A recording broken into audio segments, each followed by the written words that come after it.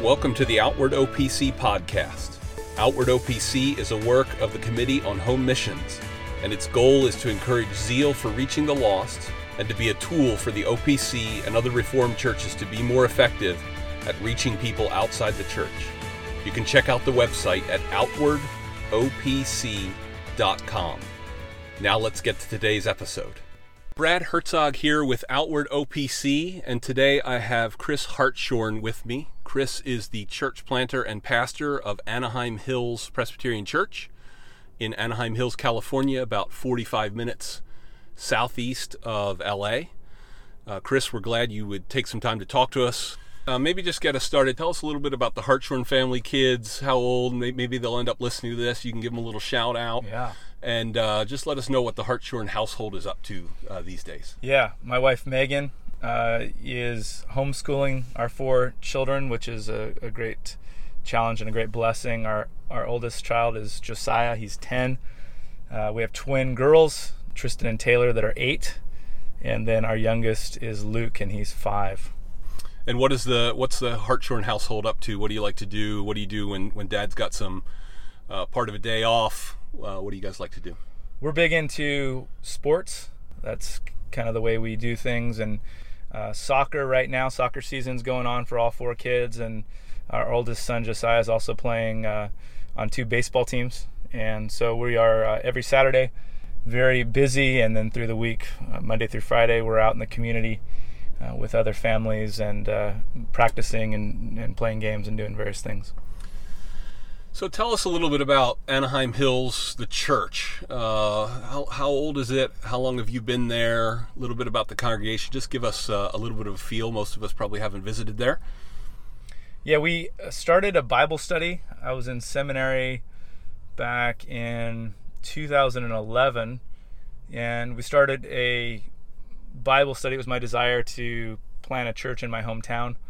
And we were in Escondido at Westminster Seminary, California. It was about an hour-and-a-half drive, and we started a Bible study with a couple of people that we knew that hadn't been in a church and didn't have church experience, and grabbed them and some other folks and started getting into the Word and starting to teach them about some of the Reformed distinctives. And the Bible study grew over time, and we were focusing on, right after graduation, beginning Sunday morning worship, and we actually started Sunday morning worship about 3 months before I graduated from seminary, and I was installed the day after I graduated in June of 2014. And so we've been worshiping for a little over maybe 3.5 years now. Okay, so tell us a little bit about Anaheim Hills. As I said in the intro, about 45 minutes southeast of LA. What's it like? Is it neighborhood feel? Are people commuting into the city? You know, what do you guys see? I assume maybe you live in Anaheim Hills or close by. Mm-hmm. Give us a little sketch of the community that you're trying to reach. Yeah, Anaheim Hills is part of the city of Anaheim, but it's a finger that reaches out to the east and butts up against Riverside County, and there's a kind of a gap, 15-20 minute gap between Anaheim Hills and the next town, which is Corona, on the 91 freeway there. And so we live on the other side of the freeway, other side of the 91, but still in Anaheim Hills, in the flat part of Anaheim Hills. And it's connected to Yorba Linda, which is the other city that's butting up against the edge of Orange County there. And we're really trying to reach both of those communities together. And it's a very affluent neck of the woods, a lot of very wealthy people. I see a Tesla driving down the street. Basically, it seems like half the cars are Teslas. I mean, people do very well in that neck of the woods, and mostly college-educated people raising their children to be college-educated people. And so it's very much, the people are very similar in their lifestyles and the way that they're living in Anaheim Hills and Yorba Linda. So I know a little bit about your background, but maybe you could talk a little bit about your church planting experience. I know you were on both coasts. You were in the heartland. You kind of seen city and non-city. Tell us a little bit about your experience, and then I know you've got a theological journey in there as well. Can you give us a little sketch of what brings you to where we are today? Yeah, I came to faith at the age of 20. I was a lost soul had been worshiping the God of basketball and was really making that my all, and had hopes of playing in college and then perhaps overseas, and blew out my knee. That dream was dashed, that hope was dashed, and as I hit rock bottom and as spiraled out of control, I found a gospel tract and cried out to God, and came to faith, and after a little bit of a journey, found my way into Calvary Chapel Costa Mesa with Chuck Smith, and really learned so much. Was so blessed to be in the Word 5-6 days a week there, nightly Bible studies, Sunday morning, Sunday night, and learning from some great Bible teachers, and was eventually ordained by Chuck Smith and Calvary Chapel Costa Mesa, and sent out as a church planter to New York City in East Harlem, and spent 4.5 years there. Sent out by myself in 2003, and had no team, was just doing evangelism and reaching out to people, occasional teams coming in to help out from California, but was on my own and was daily seeking to share the gospel with the people of East Harlem, and eventually got a Bible study going, and that Bible study became a little church plant, and we were doing ministry in a storefront there on 2nd Avenue and 117th Street, and my wife Megan, eventually, we knew each other from California, she came along. We were married there, actually had our first child. He was born in Brooklyn. After 4.5 years of being there and starting a family together, felt like it was time to move on, and handed off that work and moved on to start another work from scratch in Lawrence, Kansas, which is where the University of Kansas is, a beautiful little city in northeast Kansas, and did 3.5 years of ministry there, and got a little church plant up and going there as well. Learned so much about ministry, learned so much about the gospel, and reaching people with the gospel, and church, and bringing people together in a church. And that was a great experience for us as well. So much different than New York. Can't be much different from going from California to New York City, Manhattan, and then really slowing things down, moving to the Midwest in Lawrence, Kansas. But we were also on a journey theologically, because when I came to faith early on, in my early 20s, I shared an office with a guy who was Reformed, and actually he took me to a R.C. Sproul conference in Phoenix. And so I was never really opposed to Reformed theology. I never really disliked it, and always was reading different Reformed authors. Actually, as I preached, I seemed to find myself gravitating more and more towards Reformed commentators and theologians, because they seem to be so much richer in their understanding of the scriptures and of theology. As I preached through Romans 9 in New York City, I became thoroughly convinced of the doctrines of grace. And when we moved to Lawrence, Kansas, I had some free time and really started to study Reformed theology in all of its fullness and its richness, and became Reformed in Kansas, and came to the place where we said, my wife and I together, we need to leave Calvary Chapel, we need to go to seminary and study the languages and study Reformed theology, and seek to be, if the Lord wills, a minister in Reformed context. So as I listen to your story, I'm going to play the role of maybe a listener, maybe people in Reformed churches.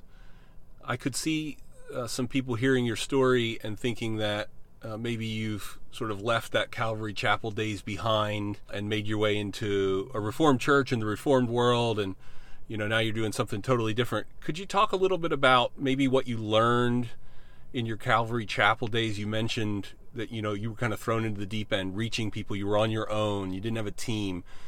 No doubt you learned some things that not only were helpful, but maybe you've brought forward in terms of how you think about outreach in an OPC, confessional Reformed church in Anaheim Hills, and how you personally and your family approach it, and maybe even how you help the congregation think about it. Yeah, I learned so much in Calvary Chapel, and I'm so very thankful for the journey that I was on, that the Lord had me on for those years in Calvary Chapel. And it's really helpful for me to do ministry today, and I think really helpful for our congregation.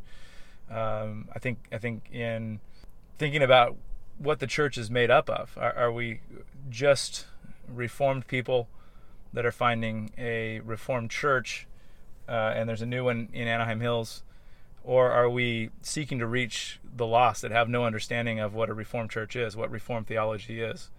And we're reaching them because we're preaching the gospel, because we're sharing the good news. We're building relationships, and then we're sharing the greatest news this world will ever hear, that Christ died for sinners. And so it's shaped everything in the way that we do ministry, and hopefully it shapes the way that we, in our congregation, from the oldest to the youngest, think about living life. I think we're looking for relationships. We're looking to talk to people and invest in people and love people.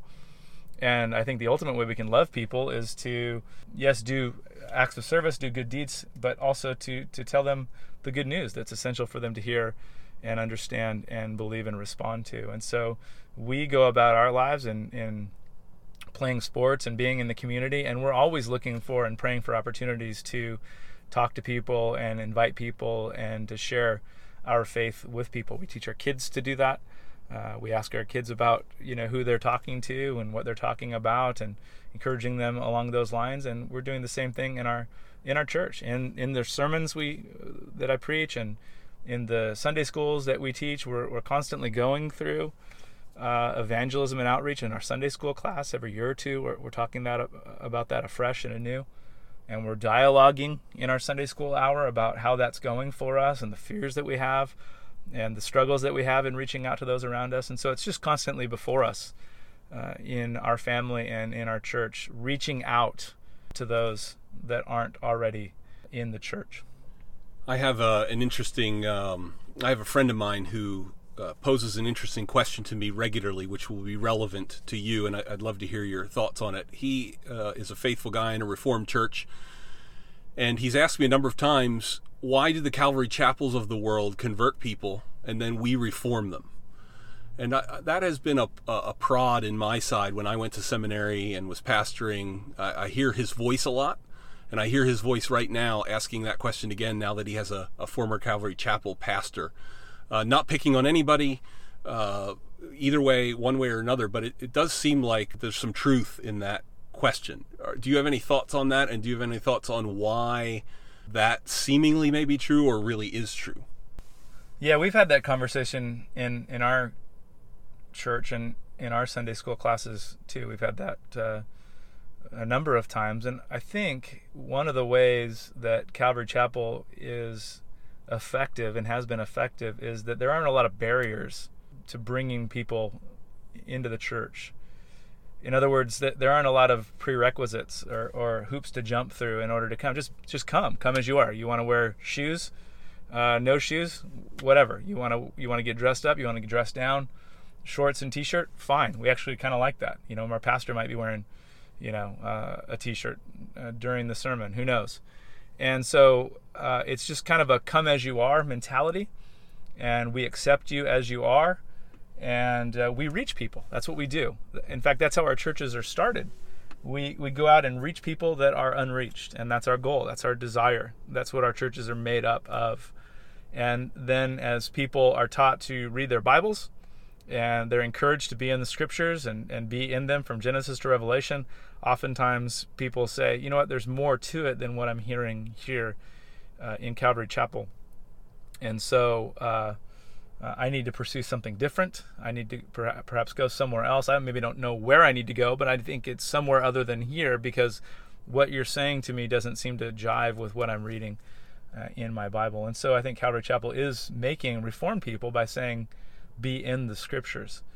And my thought is that if we are the ones that are loving people, if we are the ones that are reaching out to people, if we are the ones as Reformed people that are sharing the gospel and seeing people converted and seeing people come to faith, then they will be willing to come into our church and to hear some difficult teachings and some hard teachings on some doctrines that are difficult, election, predestination, etc. But they'll be willing to listen. They'll be willing to hear these things in their first teaching and their first relationship to any church, if they feel loved, if they feel like they can trust us. I think that it's a lot easier to bring people directly into the church if we are the people that have been reaching out to them, if we are the people that have been sharing with them, and then if their first contact with the church is the Reformed church. No big deal. In fact, we have a woman in our church that as we were teaching on the doctrine of election early on. And we were asking her, hey, how does this sound to you? How does election predestination, how does this hit you? How does it strike you? Do you have some kind of visceral reaction? And she said, that sounds right to me. It looks like it's right there in the Bible, so I'm fine with it. And I think she trusted us, and she knew that we loved her, and it wasn't that big of a deal. So I think we're really good in the OPC of informing those and teaching those that are already reached. And if we are willing to reach out to those that are unreached, I think bringing them directly into the church is something that we can do as well. When you talk about building relationships, obviously that is one of the factors. If we're going to be the people that bring outsiders into the church, then we're going to have to be building relationships. We're going to have to be welcoming people. Mm-hmm.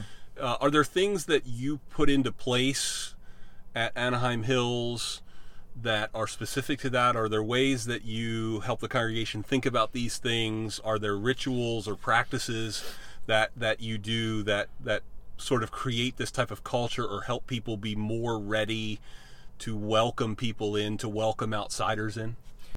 Yeah, I think we're constantly trying to help our people not only to be welcoming, not just saying, be kind, be friendly, be outgoing, but to try to put themselves in the shoes of other people, and we're doing this more and more, try to think about what it would be like to be that other person that's coming into this community center.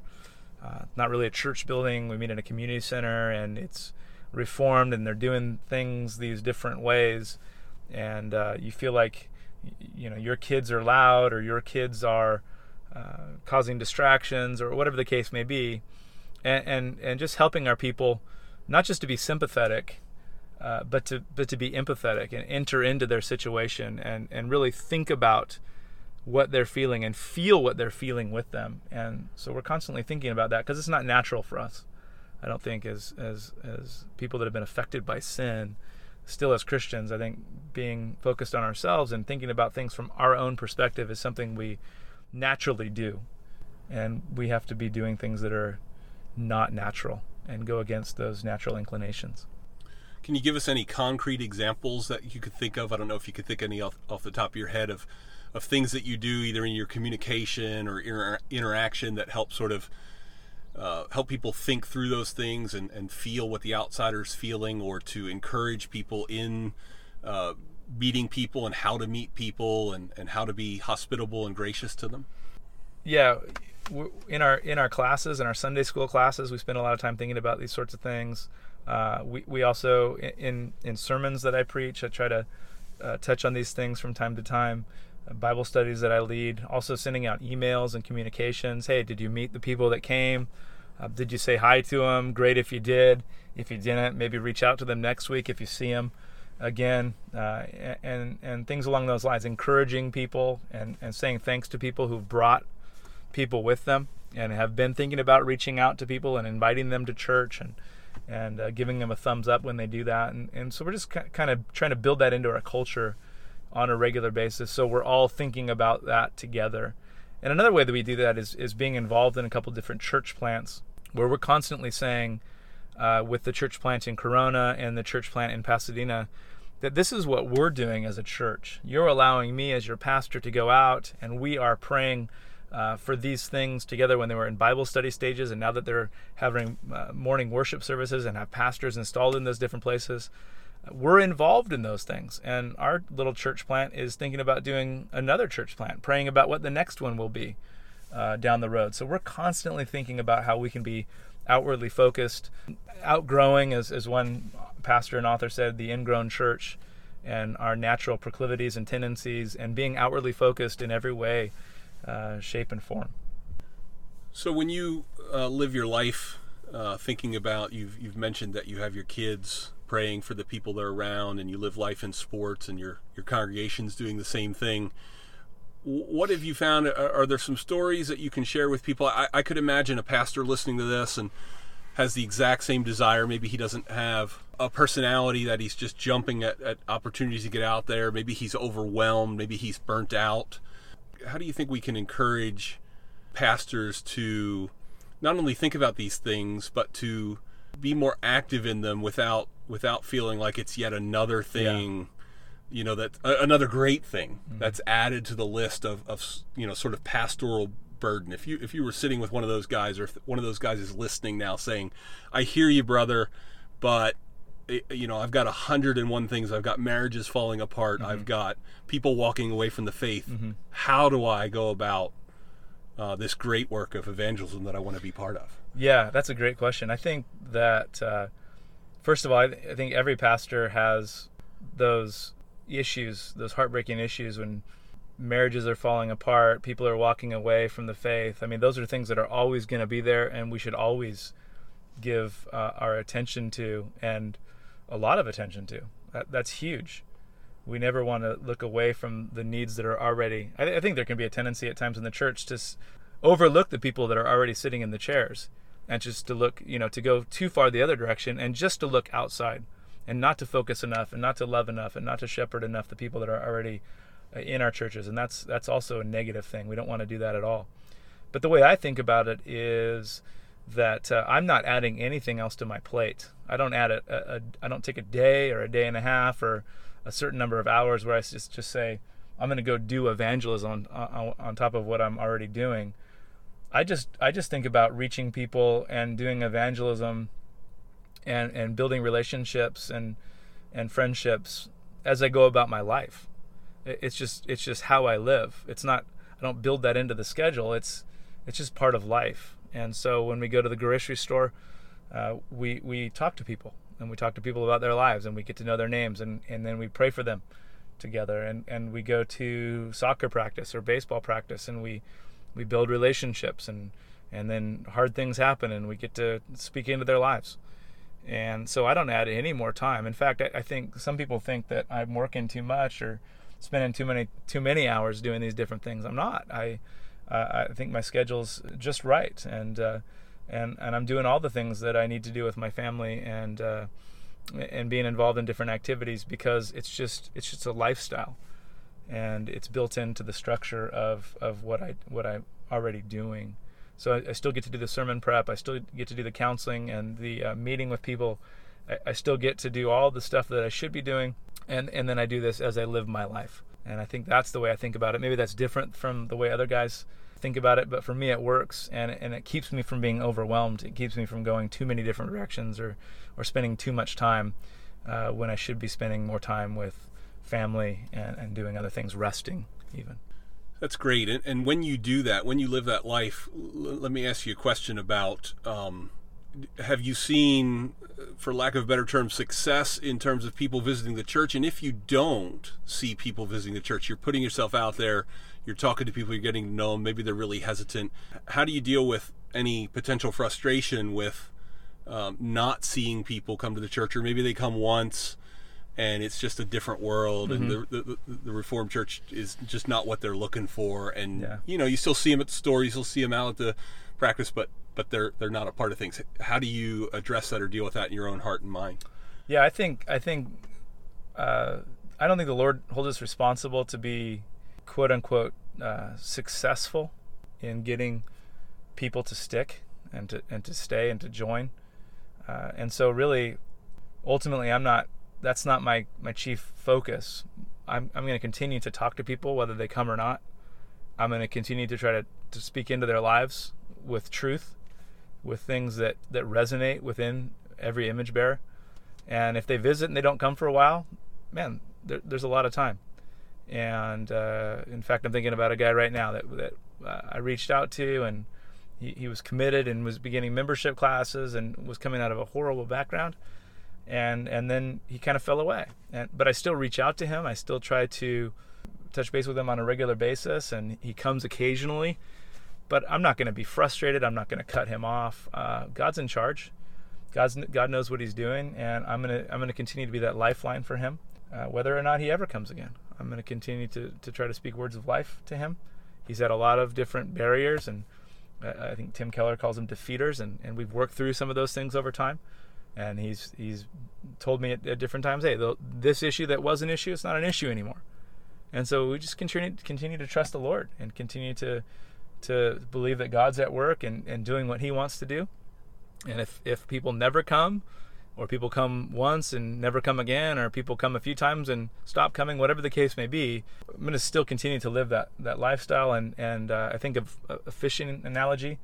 You get as many lines in the water as you can have. And as you do that, and as you continue to seek to reach as many people as you can, you're going to see more and more people coming in over time. And so that's the way that I think about it as well.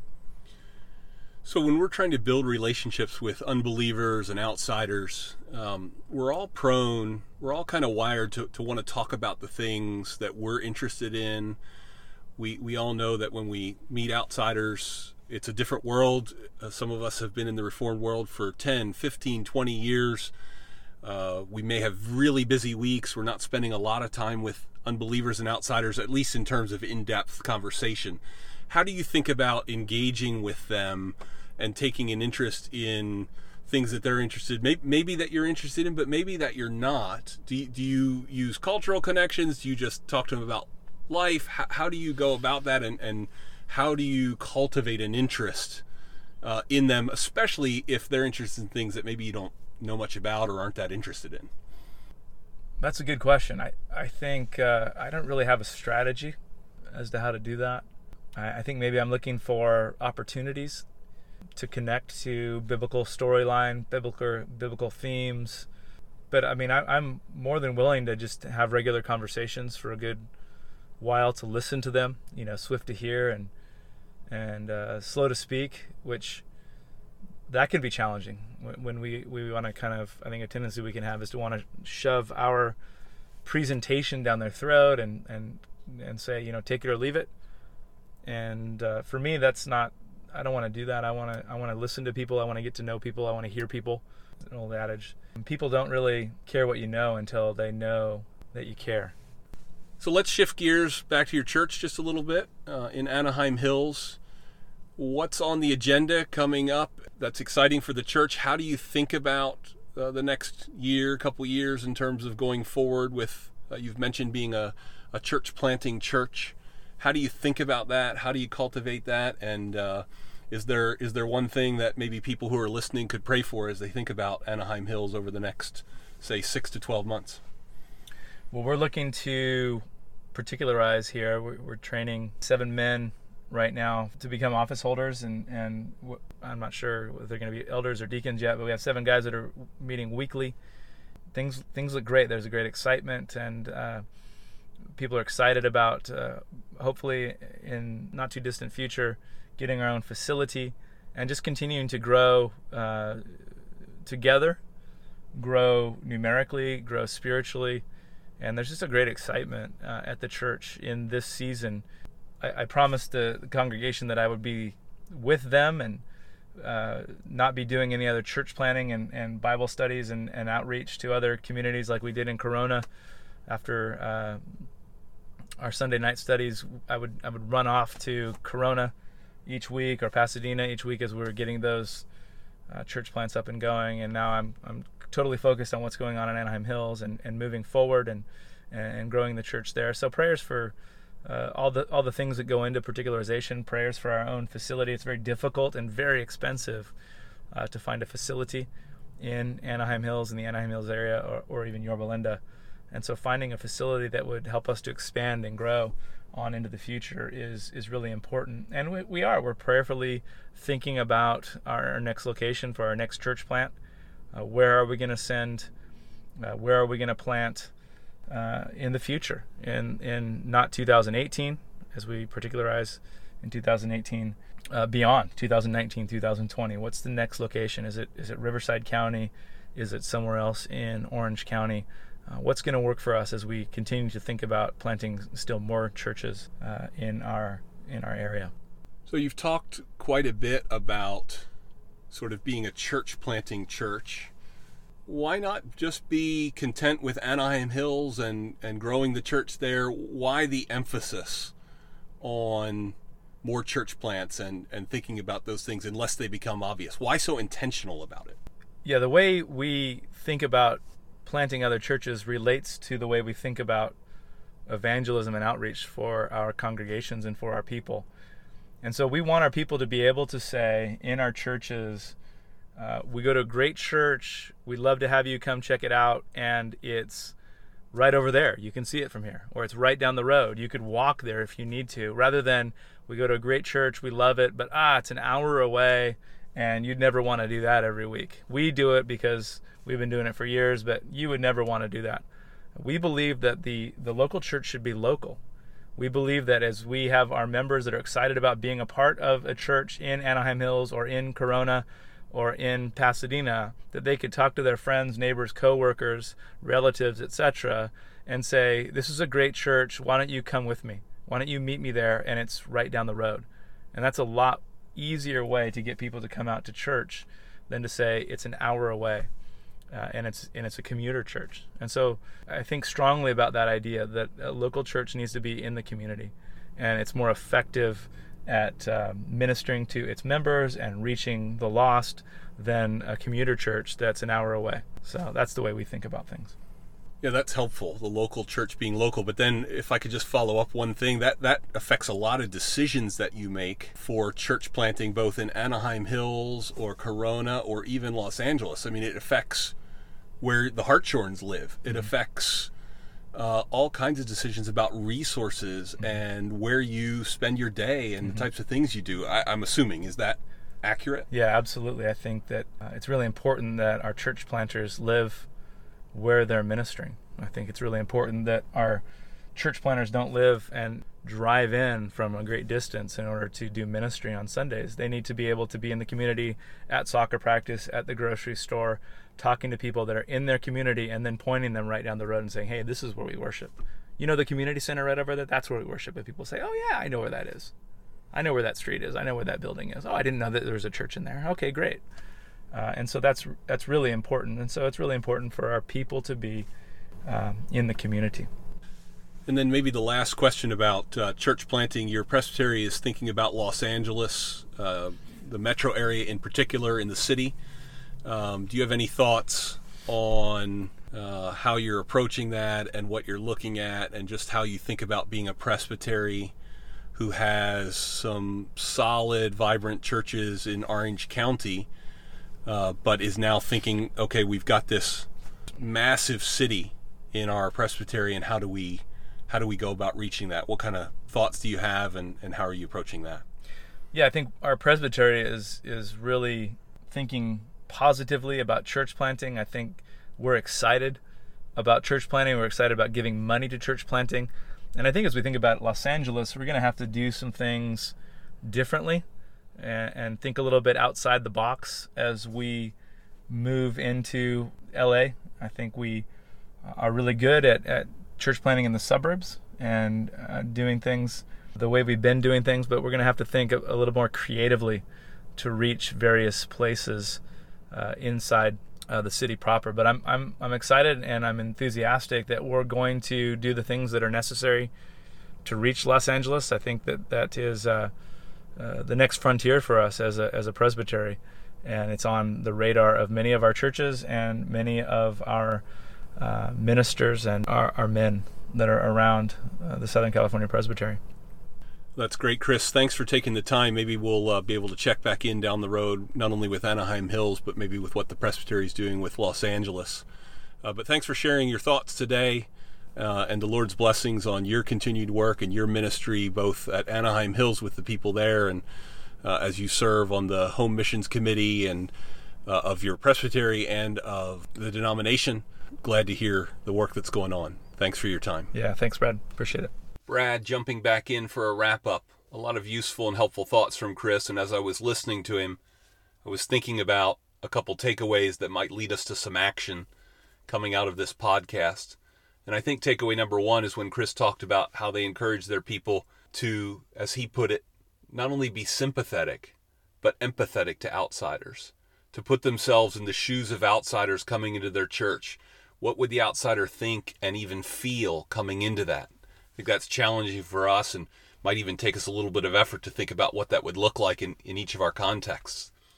Takeaway number two is when I asked Chris about being a busy pastor and trying to fit evangelism into that schedule. And I thought it was interesting that he pointed out that he doesn't see evangelism as something he puts on the schedule. He doesn't see it as another item on his plate. but rather he seeks to just live a life in his everyday context where he's building relationships and looking for opportunities and taking opportunities to evangelize. And I think that might be helpful, especially for a lot of pastors who are thinking about trying to schedule a half a day to go out and evangelize, and think about shifting that priority and what that would look like in each person's life to live more evangelistically. And the third takeaway is when Chris talked about the emphasis of the local church being local, that they want to be a church that's in the community, that they can invite people to and direct them to and say, we're at the community center right down the road and everybody knows where it is. And I think that has a lot of impact on decisions churches make, where pastors live and how they do things and where they put their time and money and resources. And so that's another thing that we can think about. That's it for today's episode. You can go to the website at outwardopc.com to check out more resources, and you can sign up for our email list where you will receive notifications when new things are available.